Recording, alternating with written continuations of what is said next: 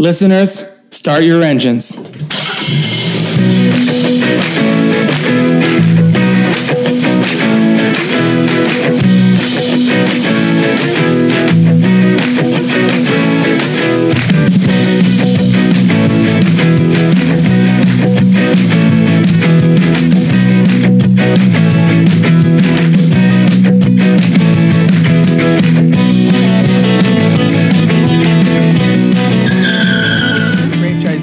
Episode 47. Rob here.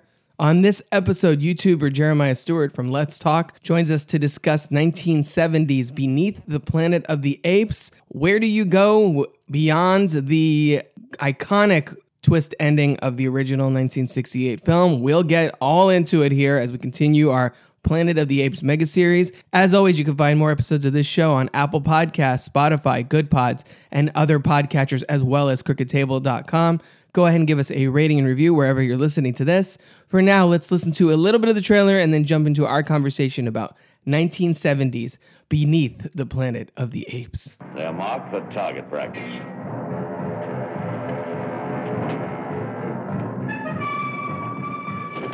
James Franciscus as astronaut Brent on a reckless mission to rescue Taylor, trapped by the swaggering, brutal master race of apes who dominate the Earth. A planet shattered by the atomic war of a distant, forgotten past.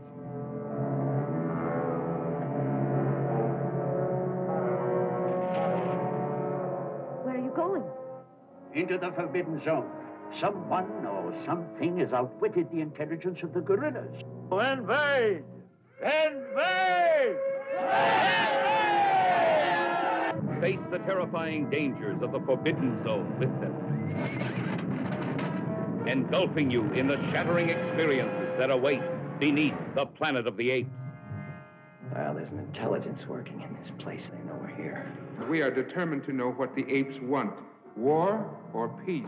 The superintelligent mutants, are they human or something else? In their church, an unspeakable God. A doomsday bomb. Behind their faces, an unbearable secret. We don't kill our enemies. We get our enemies to kill each other. The irresistible war machine of the guerrilla army versus the devastating secret mind weapons of the subterranean mutants in civilization's final battle to answer the ultimate question. Can a planet long endure, half human and half ape? Is it the beginning or the end? Welcome to Franchise Detours, where we believe no movie series travels in a straight line.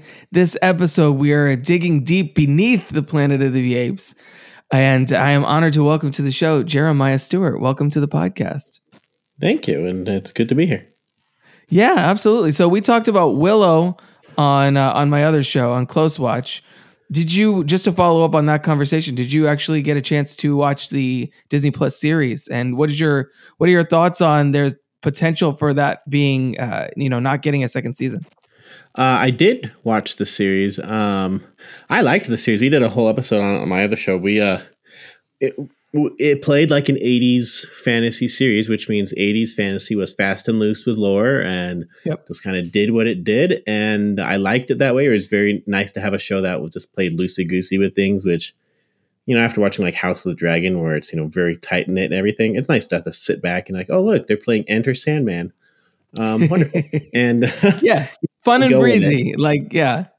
Kind of annoyed they aren't doing a second season, although it doesn't seem like the door is completely shut. It just looks like they're not doing it now because Disney's doing their whole save money thing. And so they might bring it back later, but it'll certainly be more expensive if they bring it back later. But they released it from their contract because they're not doing it now. Mm-hmm. But it doesn't look like it's necessarily shut. It's just not now. Right. There's a million different ways to continue that universe too. Like you could do another series, you could do another film, you can do animation, you can do there's all kinds of stuff they could do with that world. It's cool that Lucasfilm and I guess Disney is acknowledging that that's part of the brand, that's part of what they own as that studio, instead of just Star Wars and Indiana Jones and that's about it. Because there's a little, there's a lot of other lesser known properties that they think they could start mining. So hopefully Willow is a sign of that. Yeah, for sure. And I liked it. I liked it for what it was. Is it necessarily deep? No, but it's fun. No, that doesn't need to be. Like, exactly. It reminded So me of you Legend of the mentioned. Seeker. If you remember that show. Oh, there you go. Way better than I didn't like the books. So Legend of the Seeker, like, oh, you want to go loosey goosey and weird fan servicey stuff? Go ahead. Let's go see it. Yeah, absolutely. I mean, at this point, any Lucasfilm project that Disney Plus gets off the ground that isn't like a 700th Star Wars show is, I think, welcome. It's like mix it up a little bit. They're leaning too heavily on a couple of very notable brands. I think they're going to be leaning very heavily on Star Wars for a while until Disney gets back into the black. Yeah, for sure. So you mentioned your other show. So tell people about who you are and what you have going on other than coming onto my shows every once in a while.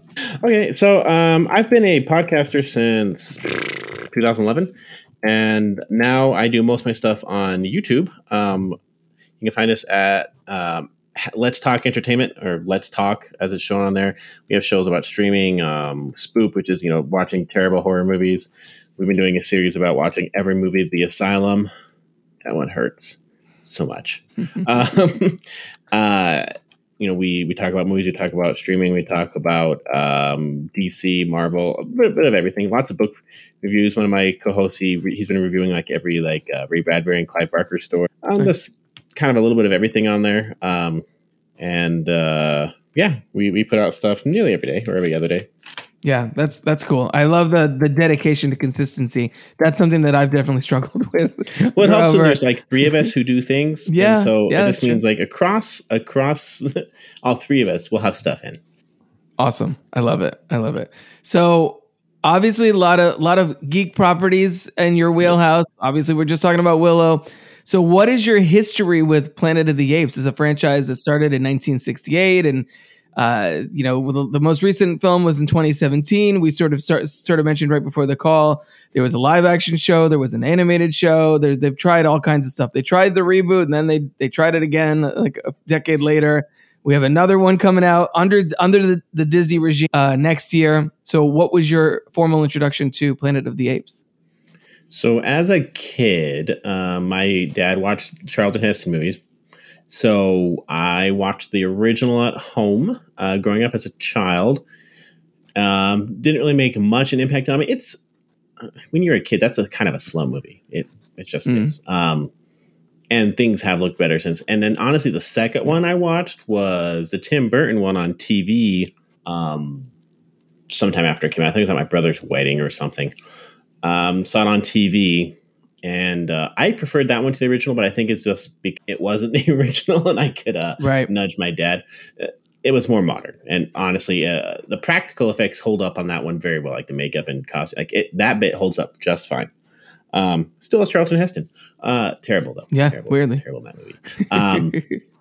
And then when I was in college, I would go to our local library, which had a lot of movies, and I just I'm bored. I'm going to watch franchises. So that's how I watched like every Star Trek movie. And then I went to Planet of the Apes and watched that franchise. I did see Rise of the Planet of the Apes in theater. That's the only one I've seen in theaters, but it wasn't necessarily my choice. It was like, I got married, had kids. It's really hard to see movies in theaters when you have kids, really young kids, true. And you're in college and stuff like that. So I've seen them all. I've seen parts of the TV show, not the animated show. And I've seen them all. And then, in recent years, I found out my father-in-law loves Beneath Planet of the Apes. Talks about it all the time. Really? I don't understand why, but sure. But he loves it. It's his favorite one, which is weird because he hated movies in the 70s because of how nihilistic it was. And he outright says Star Wars saved the world from the 70s and gave us happiness again. Yet this movie is very, very of that time. I'm thinking specifically of the ending that was supposed to be in this movie. The ending that was written for this movie is not the ending we got in this movie. And what? Yeah. Wow. What's the ending that was written for this movie? Because I don't even know if I've heard about it. Happy. It was a happy ending where basically everyone goes off into the sunset. They survive the war, and the friendly apes and so on and Charlton Heston and Nova go off into the sunset. And then it skips to 50 years later, and they develop a society where apes and humans live together. Okay, I like this ending better in a way. I like this ending in a better in a way because of how, pun intended, ape shit it is. Like I love they made that, it because they intended it to be the final Apes movie. Right. I mean, that's pretty clear.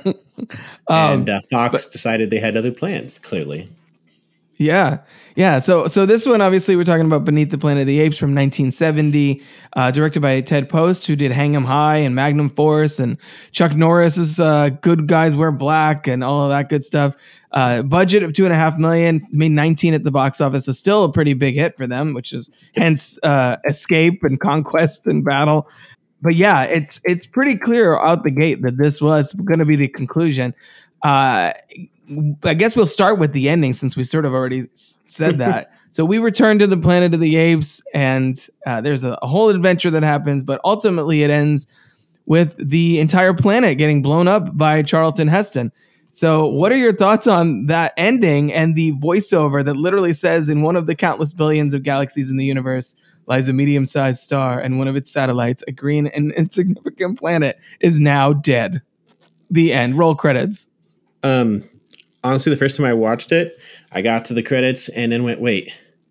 Did I skip? Is this not the second movie? And I got really confused because I had to go to the library and look like, no, that one says 3. That one says 4. Did they label these wrong? Little did I know what even crazier stuff they decided to do to continue the franchise. But that ending is nihilistic. It was memorable though. Like, it's never left me. But, right. Oh man. I will say I was doing background stuff about this movie today. I was watching bonus features and interviews. So the director they picked him because he was known for getting movies done on time or ahead of schedule on a limited budget. Mm-hmm. He always delivered on whatever budget he was given. Nice. So that's why they went with him. They had they knew they were making this movie as soon as the first one was a hit, because the first one literally saved 20th Century Fox, prevented it from going under. And so they knew they were making this one because they had really nothing else going for quite a few years, actually. And so a couple of things they said is they wanted Charlton Heston. Charlton Heston did this movie as long as they could do his part in 8 days, and he donated all his money to charity. Mm-hmm. So his part, surprise, is very limited, if you haven't noticed. They brought back everyone but the actor who was Cornelius because he was busy somewhere else. But they did bring it back, of course, for everything else. And I think they said they reused shots from him in Planet of the Apes for this movie. But they had a hard time writing this one. They had a bunch of ideas, which ultimately most of them got thrown into here. They just condensed it a bit. The main idea they wanted is what happens when you go past the barrier, past into the restricted lands. But, like psychic mutant humans worshiping the atomic bomb.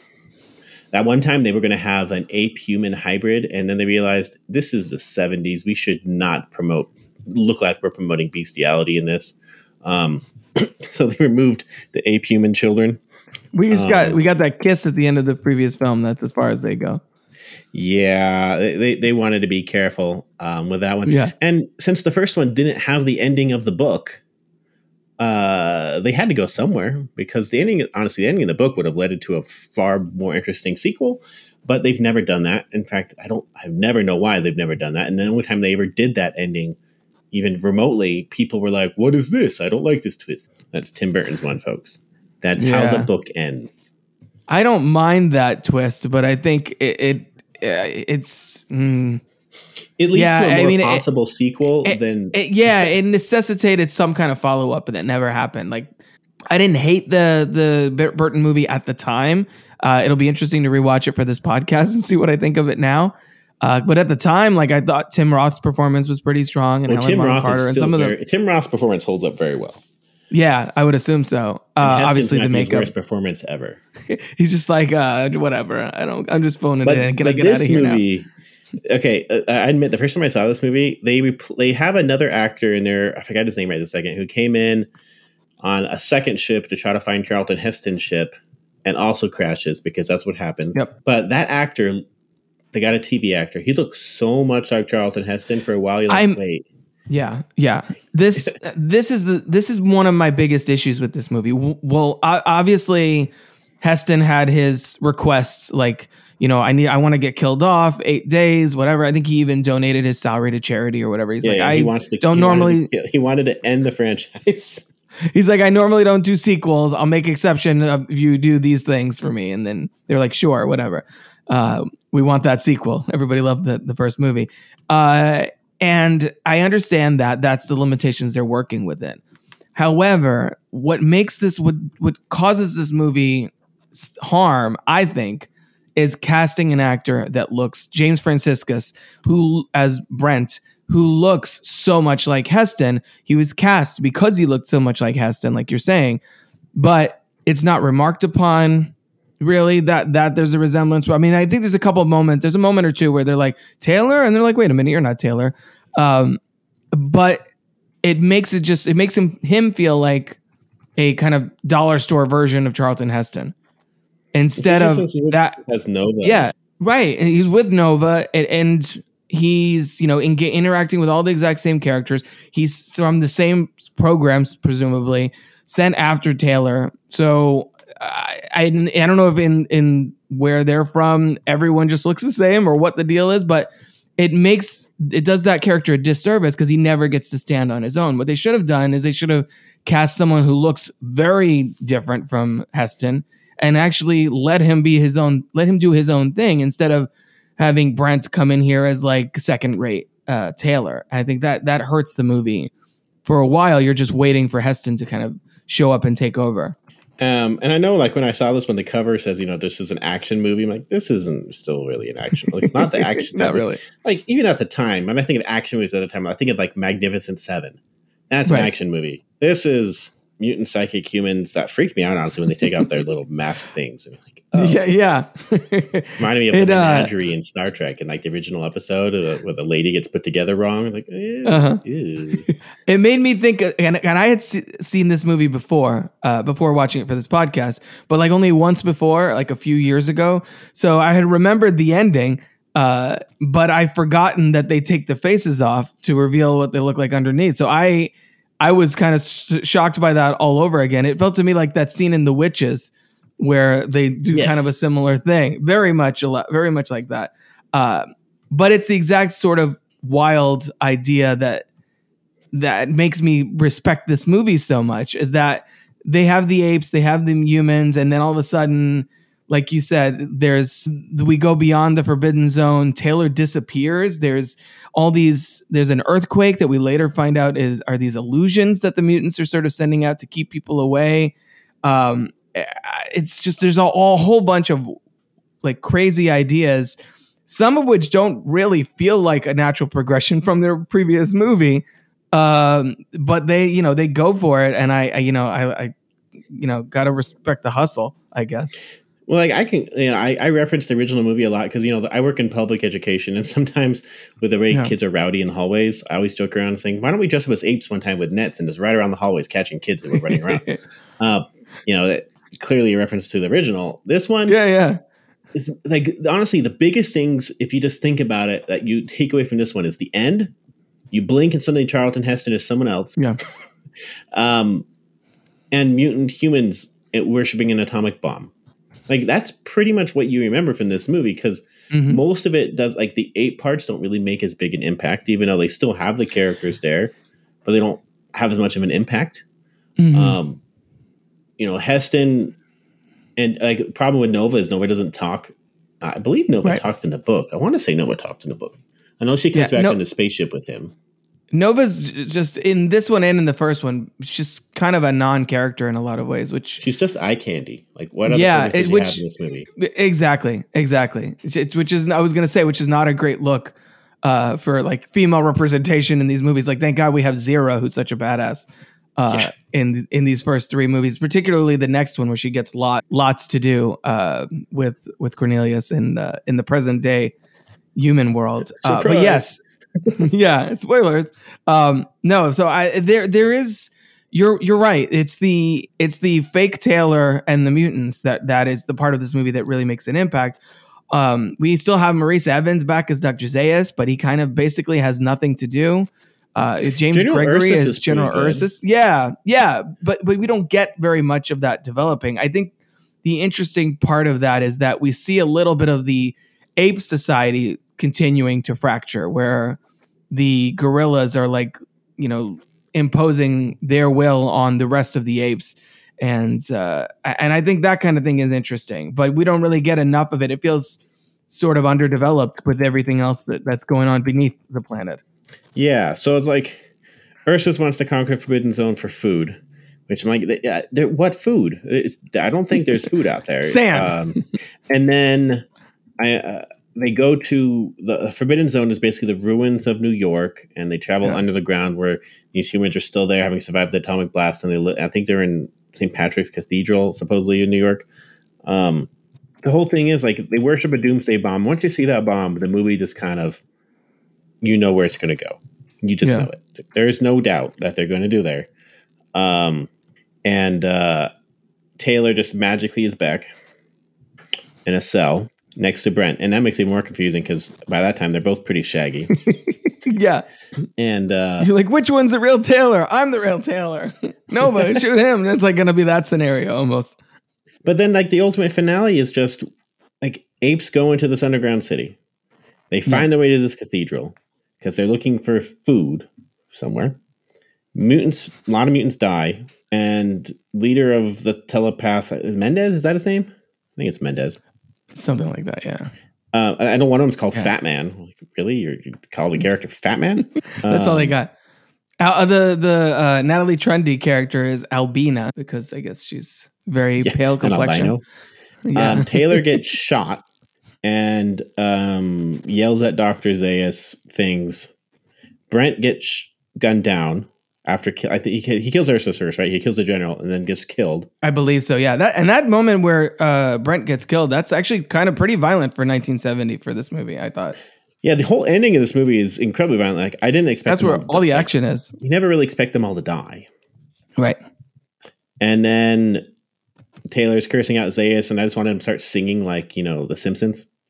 Mm-hmm. I wanted Dr. Zaius, Dr. Zaius. Dr. Zaius, Dr. Zaius. And then he just hits the bomb and they all go, and the bomb goes off and they all die. And then he's like, it's time it was finished, and kind of limbers over to it and presses the button, big white light. And then that narration that I quoted already. And then the whole credits are silent. It's just silent. Yeah. Which is weird. I know that's on purpose. Yeah. It's weird. It's very weird. And then you wonder how they can continue a franchise. Like this is clearly made to end a franchise, but then they clearly just wanted it to continue. Made a lot of money. It did good for them, and they've made adaptations of this in comics. They've made some books adaptations. I think IDW did some. They had some toys. They merchandised this movie, at least what they early 70s merchandising was. Yeah. I really wonder what audiences in 1970 thought of this movie. Like now we can look back with the context of, well, this one ends like this, and then the third one, it's time travel. Then we can kind of see the full picture of those original 5 films. But at the time, they're just like, wait, what? Like like you're saying, like it's doubles down on the nihilism. These are not very positive movies about humanity and where we're heading. And in this one, Heston Taylor, the ultimate cynic from the first movie, is just like, forget it. We'll start over at some point. It didn't just makes the decision for everyone. So yeah, I really wonder if 1970 audiences, do you think they came out like, what a great film, or do you think they were pissed off? I know I saw people, I saw receptions for this. I know this is not one of the better reviewed ones. I think Escape is the second best better. The third one, I think, is the second best reviewed one. Yeah, I think that sounds right. I know they praised Heston, but I think by this time Heston could do no wrong. Mm-hmm. The humor is not in this movie. There's no humor in this movie as far as I remember. Not really. Nothing. The first one at least had humor. Heck, Tim Burton's one had humor. This one has none. The closest thing is, I guess, when they go to Zira and Cornelius's house and he pretends that he had hit her to put her in line, kind of thing. And I guess that's supposed to be funny because we know that Cornelius is not at all like that. But at the time, I don't think it was meant to be funny. I think it was meant to be like, yeah, that's what we all do. That's how we all keep our women in line or something. Clearly, the Cold War loomed heavily on this one, by this time. Right. Totally. We had just had Cuban Missile Crisis. Things were still tense and very, kept at a high level. So this is not the type of 70s movie I like. This is nihilistic. I never grew up in this era. I grew up right when the wall was coming down. And so this is not like the world I lived in, and not a world I really want to go back to. Right. And so the nihilism and this lack of humor and depth really hurts this movie. It's not even that pretty of a movie, too. It's actually, you can also see like it's a step down in look, in costumes and makeup. They clearly had less money. And one thing you'll notice in this entire franchise, at least in the original Planet of the Apes franchise, they clearly use the same costumes as they go on, and the same masks. And the later you get into the franchise, especially the TV show, the more you can see the eyes, and there's like holes in them because they clearly don't fix them. Get stretched out, yeah. But this one, the makeup's fine, but there's nothing really that stands out about it other than the ending. That was a shock ending, but shock endings for shock value don't really do much for me at all. Because it just seemed like they were trying to shock you. It looked like Heston was like, I'm going to be done with this. I'm going to go back to killing vampires. So, kaboom. Yeah. I mean, this is, to be honest with you, of the original 5, this is definitely on the lower end for me, this one. I do think it's fascinating, like I said, because they thought that they could just have Heston there and just bring in a second Taylor, basically, where you could imagine a lot of Brent's screen time. Like you could imagine Taylor going back and engaging with Cornelius and Zira and asking for their help and running off and discovering that subway station and all that. Instead, we get Brent basically doing the exact same arc of, wait a minute, did we finally do it? What's going on? Was this Earth? No way, that can't be. Like, we just did this, guys, in the previous movie. And I think had you had Heston in that role for more than 8 days, this would have immediately been like a slightly better movie. I think it would have felt more a continuation instead of part sequel, part kind of redo of the original film. Yeah, and he was doing this movie about the same time he was doing Julius Caesar, and then he did this just before he did Omega Man and Anthony and Cleopatra. So I think Call of the Wild came out not that long later too. So it's clearly, and then Soylent Green. So he was clearly very busy, right? But I don't think he gave up on his performance. I think he still tried, but he didn't have enough time to have them give him good enough part. And I think the film might have been better if they just either had him completely gone, either recast Taylor, or find a way to write him out and keep him out. Because him coming back at the end, it does not help the movie. No, not at all.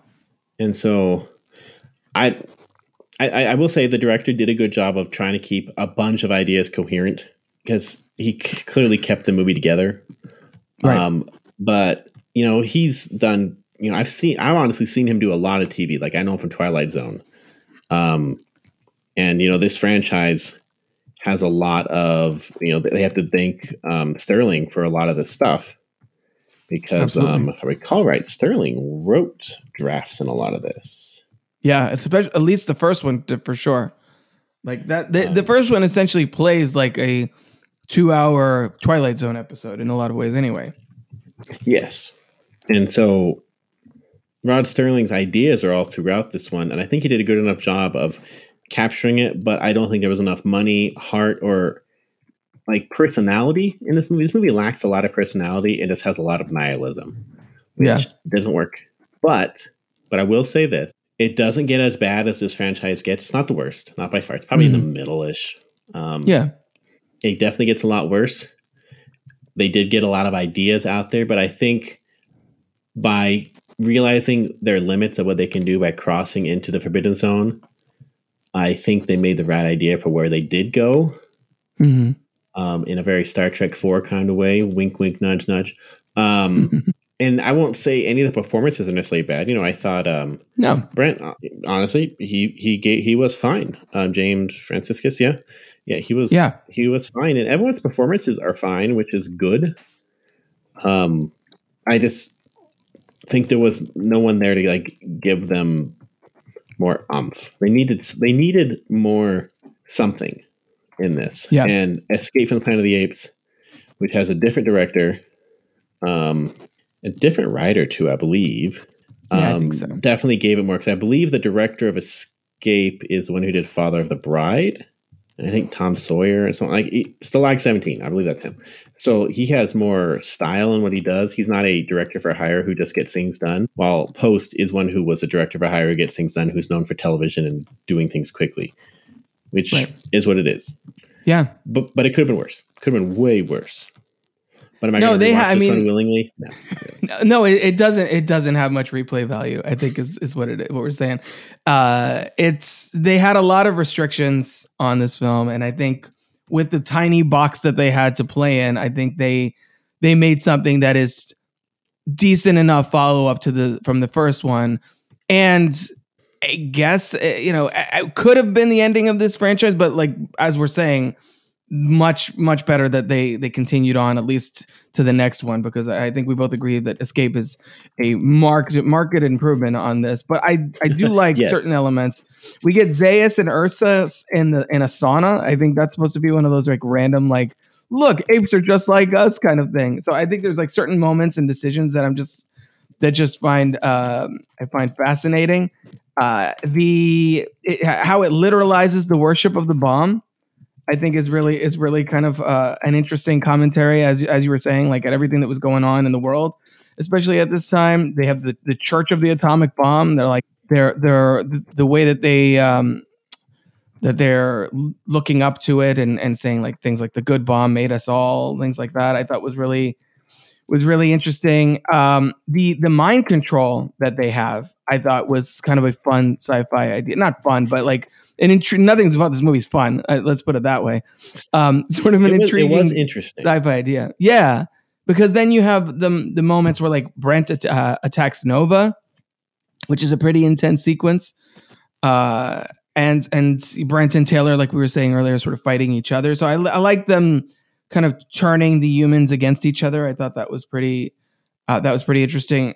And the fact that we get like, even in this movie, they leave breadcrumbs. Like they weren't going to make a third one, but there are breadcrumbs in this movie that the next one picks up on. There's again a mention of Haseline, who's mentioned in the first movie, and he's the villain of the third film.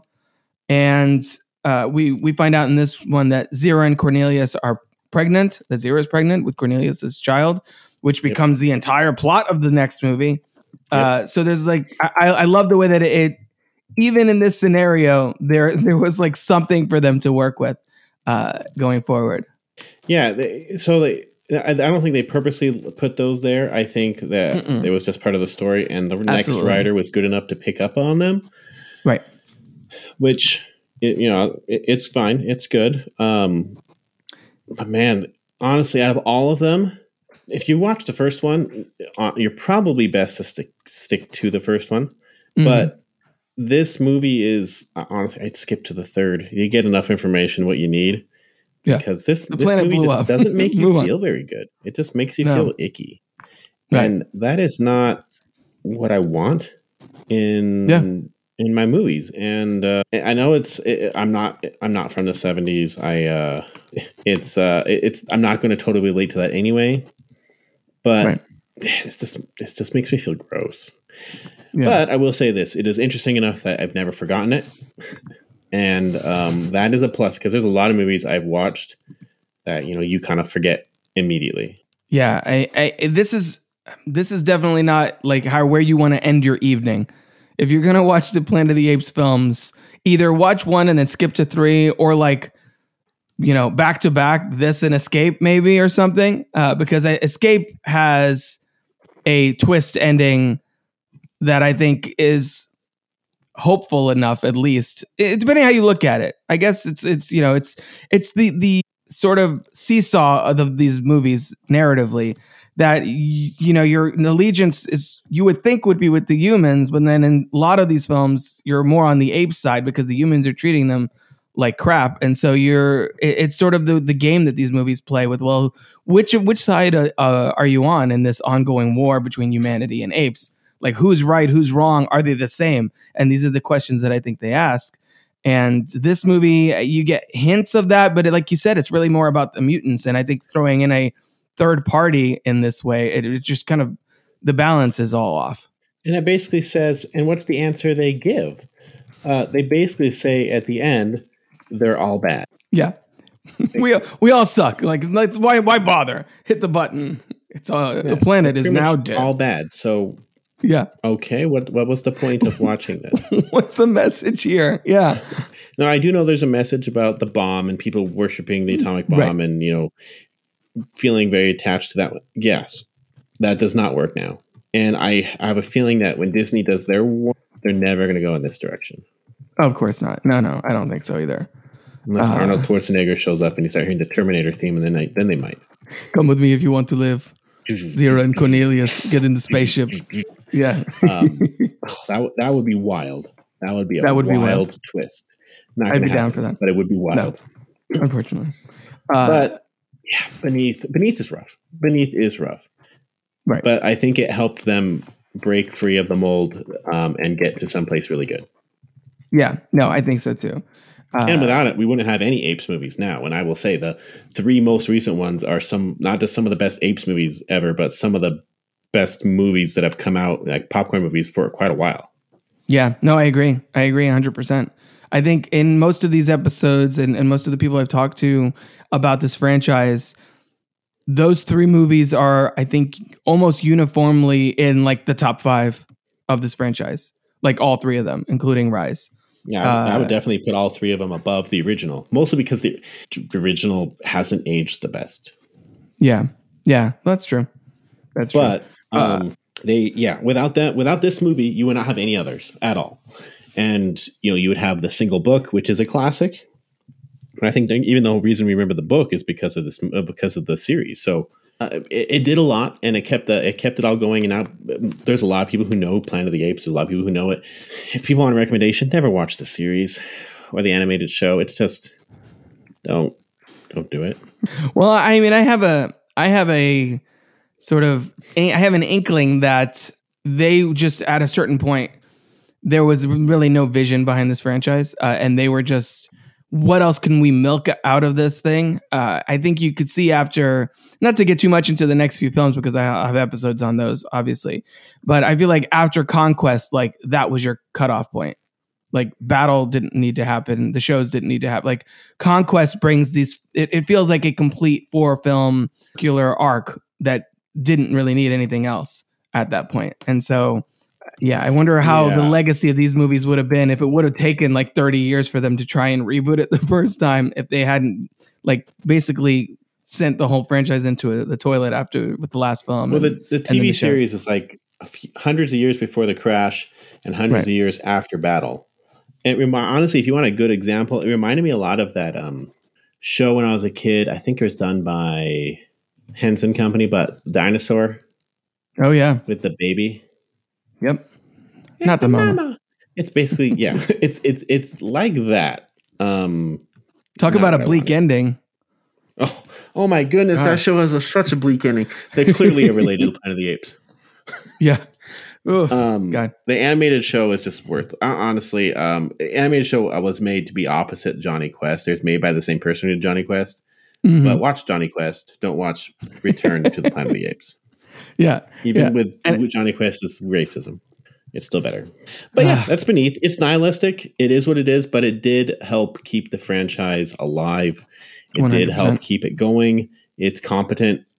Even though the ending doesn't seem like it's keeping the franchise alive, it tried everything it could to kill the franchise, and yet it still persisted thanks to the box office. Yep. Pretty much. And Heston did what Heston wanted, but I just found it interesting because this movie, they gave it a budget.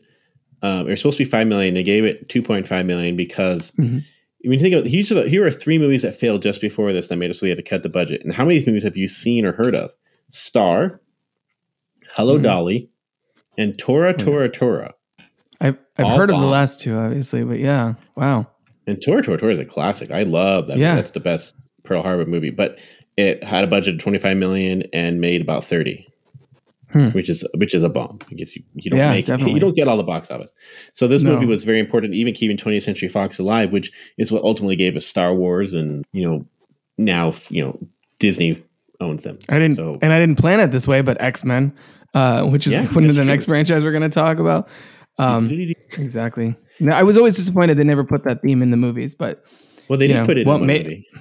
Well, recently, but not the Prime X-Men movies. I But have a do feeling love we'll the hear X-Men more of theme. it. John Ottman's Yeah. X-Men theme, I do love. I do love that too, actually. It's People really will good. hear me gush over that in future episodes for sure. Let's see. Is there anything else about this movie that we wanted to mention? I did like the line, "Only good human is a dead human." That one obviously sticks out. Yeah. We talked about sort of the politics of the film and sort of this is obviously in the Vietnam era and all of that stuff. Ape shall not kill ape, which I think I don't remember if that's referenced in the first film or not, but it's definitely referenced here, and it comes up again and again in the movies going forward. And then the bomb, which here is called Alpha Omega, which is also the name of the military group in War for the Planet of the Apes. So when we get to that comes up and again with too. this movie, I'll bring up. So the original movie had Jerry Goldsmith composed it, legendary composer.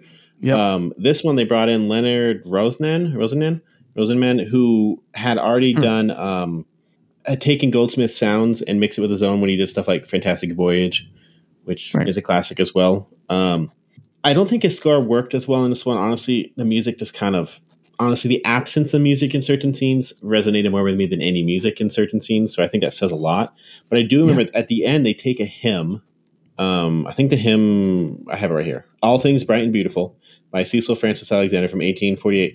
And they alter it and make it discordant, and they call it Bomb Almighty. So like the hymn they sing at the end of the bomb is an actual Christian hymn that they changed the key and the lyrics to do that. I think that was kind of creative. But if you really wanted this one, honestly, get the IDW comics. Honestly, there is one that I think you would love. IDW in 2015 did a miniseries called Planet of the Apes: The Primate Directive, where the crew of the Starship Enterprise follow a Klingon ship into beneath the Planet of the Apes, which the Klingons are trying to use as a way to get around one of the treaties they have in Star Trek. So both crews of the Enterprise and the Klingon ship become behind-the-scenes characters in the events of this movie. A tricorder with a slingshot effect is left behind and is used by Dr. Milo to allow the spaceship he and Cornelius Zero used to travel back through time. So they travel back in time because of the Starship Enterprise. Nice. That is probably the best thing this movie ever gave us, and actually it's a legit good comic. Read that one. You'll have more fun. That's the fact that there's a comic adaptation that mashes this with the Star Trek universe. It I think highlights to me even more about how different franchise filmmaking was then versus now, because now that would 100% be something someone would be exploring. Then they were just like, no, we don't do it. What was that? Back then, they'd be like, don't. Roddenberry, you're not touching this. Right. The closest they got is, some TV crossovers. Green Hornet showed up on Batman and things like that. But yeah, so nobody was thinking films as a franchise back then, which is part of why it's so interesting to go back for this series of episodes and talk about these movies, because they so clearly were, playing it like one at a time. Like, okay, we don't have a plan. We just blew up the planet. Maybe they escaped the two ape characters that everybody loves from the first movie. Let's have them be the main characters in the next one, which I think was a great idea. Because they're probably the two best characters in these 5 films, I would say, at least in the conversation. I'd say that. Yeah. So, and getting rid of Heston was a good idea. Like, honestly, I think so too. Want to be there. He had his arc in the first movie. Kind of overrated as well as an actor. Yeah, no, I agree. He's definitely, let's say, limited range. Yes. And I agree with you. Like, they should have either had Taylor out of this story, have James Franciscus, if you're going to hire him, because he looks so much like Charlton Heston, then just have him play Taylor, or just move on completely with a new character, and have him be like, I'm looking for Taylor, never finds Taylor. Taylor disappeared or whatever. Search for Spock, but it's Taylor. Yeah, it's a search for Taylor, exactly. Is there anything about the Beneath the Planet of the Apes that we haven't talked about that you wanted to mention before we move on? I don't think so. Honestly, there's not much more we can say about this one. It has ideas.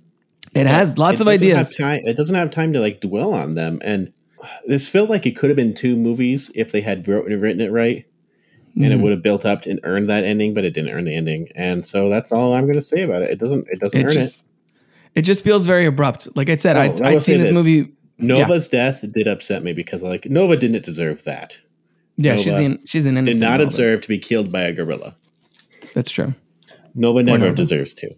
Not because she's eye candy, but because literally, what does she do to deserve to be murdered? She's literally just a tag along. She's an innocent, gets caught in the crossfire of all this mess. But yeah, no, the ending is so abrupt that I had seen this movie, like I said before, and even I was like, I remembered the planet blew up, but even I was like, oh, that's it? We're over? A little voiceover and that's it? Done? Okay. Jeez. Yeah, this is a 95-minute movie. It is. It feels even shorter in a way because, like we were kind of sort of saying, a lot there's not that much that happens. Brent shows up. Where's Taylor? Oh, we don't know. He maybe went this way. Okay, who's this girl? Here, let's find out. Oh, there's mutants. Oh, we're all dead. The end. Pretty much is this movie. It's not. Yep. It's very cut and dry. So that being said, what in your opinion is the legacy of the Planet of the Apes franchise? What does it contribute to cinema, et cetera? Well, I think it definitely showed that it can be, it's an important staple in science fiction. This is a universe that people can instantly recognize. The fact that they brought it back in modern times and it still worked says a lot about it. Usually these movies have quite a bit to say about social issues. I'd say Beneath probably has the least to say. Oh, it has a lot to say, but it does it least tactfully. Like it's very blunt. It just hits you over the head with it. You worship the bomb. Look at these people worshiping a bomb. Isn't that silly? Don't do that. But these movies have, like Star Trek, have endured because of the messages they have versus the spectacle. And I think that has helped them. And the modern ones all continued it. And that's probably where Burton's failed, was the social messaging of it was weakest. It had the spectacle, which the other ones weren't known for. And so I think, honestly, when you think of science fiction series that existed before, say, Star Wars, Star Trek, and Planet of the Apes. That's about it. Yeah.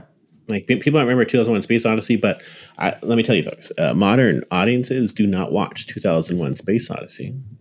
Neither do children. In fact, they might take it as a nap. I used to watch that movie to have a nap. By the time the monkey throws the bone, I would be sleeping. And even Dune has still struggled to come back. And Dune tries to have the spectacle and the social commentary.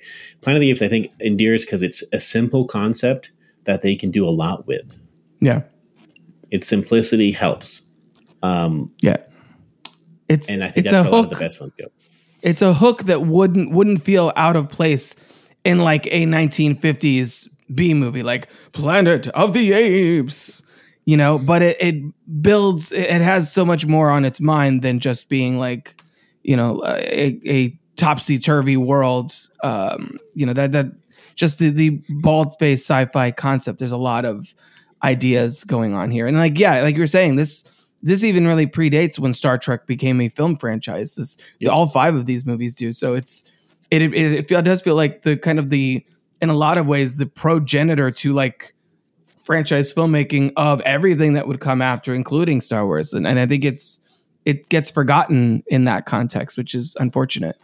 And before anyone decides to comment, yes, I do know all of those Twilight Zone.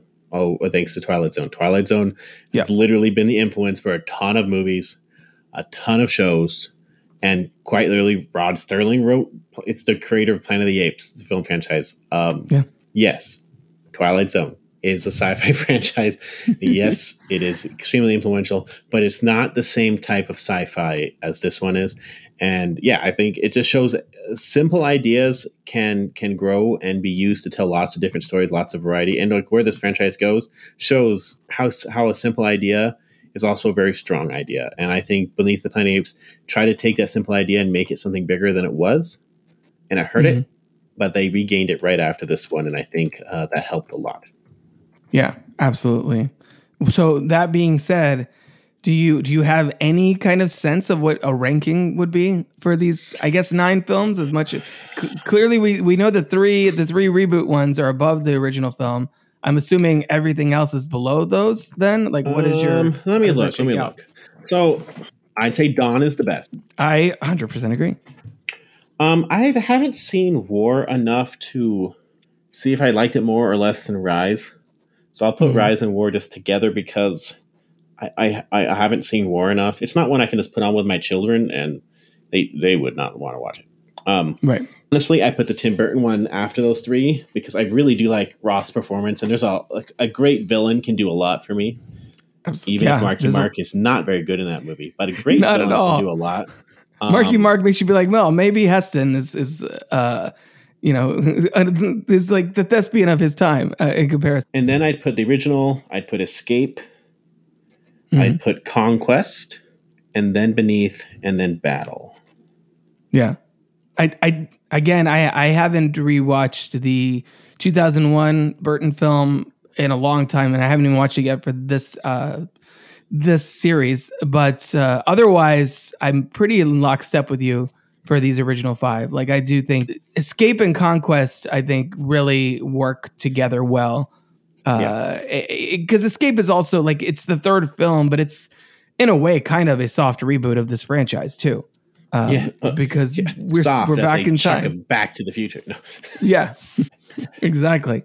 That conceit makes far more sense when you know that the Enterprise left it. That's true. Because that's far more. That's one of the I guess you can say holes of Escape is that like, oh, we just changed the spaceship and went, but like, wait, what did you do? How did you know where to go? Like, what are you even talking about? All that's off screen, and you just sort of have to roll with the fact that Dr. Milo would be able to figure out where to go to hit the wormhole to get out of there or whatever. Whatever happened, you just got to sort of shrug and be like, it's fine. They're here now. It is what it is. But yeah. Yeah, this definitely ranks near the bottom, but it is definitely more. You're going to remember this movie more than some of those other ones. Even the other ones that are better, you are going to remember this one more. A movie that doesn't 100% work, but takes big swings still gets, it's still worth, in my opinion, still worth watching. And like we said, to see this franchise progress from where it starts to where it goes in 2 and 3 and 4 and 5, it's like, it's kind of just mind-boggling to see how they keep writing themselves into a corner and then finding a way out of it again. And it's the kind of style of franchise filmmaking that I honestly kind of miss a little bit, because now everything is like, ooh, this guy's here, he'll be in the sequel, or there's a post-credit scene and all of that. And I'm not knocking that approach, but there's something to be said with, we put everything in this movie and now we don't know, that's it. And the box office receipts come in, and then they're like, okay, well, we need to, was there anything in this previous one that we can expound upon to get another movie out of? And I think it's fun to just watch creators do that. Yeah. But that's Beneath. That is Beneath. Well, Jeremiah, this has been a blast. I'm so glad we got you onto Franchise Detours to talk about Beneath. I know we tried to record a few weeks ago. I'm as you can hear, I'm doing much better. I still have cough drops a little bit for a lingering cough, which always is the last thing to go away with strep throat. But I'm glad we were able to make this happen. Tell people where they can find you on social media. Honestly, if you just want to, you can just follow us on YouTube. It's Let's Talk Entertainment. If you just go hashtag Let's Talk Entertainment, you'll find us. That's the actual address. That's where I post most of my stuff, and leave comments. One of us will respond, and we will talk. And if you want to talk Planet of the Apes, if you leave a message, I'll get to you. I'll get to you. There's a lot here, and I'm not going to say I'm a biggest fan of this franchise. Never will be, but I have watched them. Yeah, all of them, and I think just some valid criticisms from a lot, and there's a lot of praise to be had. And if this is your favorite one, like my father-in-law, if you hear this, I know this is your favorite one. I never understood it. I still kind of don't understand it. Like, why specific? Maybe the impact that ending left on him. Just like, I've never forgotten that ending. It sure could be. Yeah, and we'll where it goes from here is definitely more fun than this movie. Absolutely, yeah. I wouldn't even say the first one is fun, really, either. The first one's pretty serious-minded for the most part, except for like some silly moments, like the apes taking pictures of the human that they just like caught on their, while they were hunting and things like that. The third one has a much lighter vibe until that, another spoilers for the next episode, I guess, another gut punch of an ending, which is kind of what this franchise does best, I guess. Yeah, but the first one, if you thought the first one at least had it was more thought out and more structured. This one's not, but there was a lot of reasons for that one, and yeah, there's not much more we can say about Beneath. We probably gave it more time than it deserved. Hey, we've almost hit the runtime of the movie. I think so. We're getting close. It's a short ass movie. But Jeremiah, this was awesome. We'll definitely do this again soon, my friend.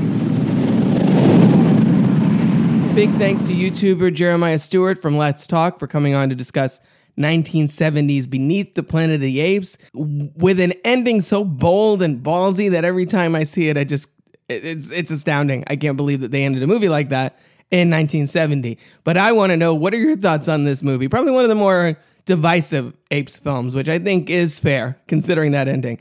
Let me know your thoughts. You can find me on Twitter at Crooked Table, the same handle on Instagram, and via email at robert@crookedtable.com. We'll be back next episode with Escape from the Planet of the Apes, where you'll get to find out how they continued this thing after they blew the world up at the end of Beneath.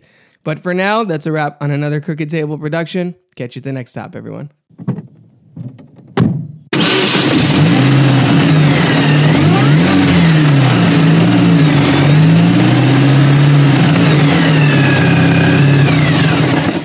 This has been a production of CrookedTable.com.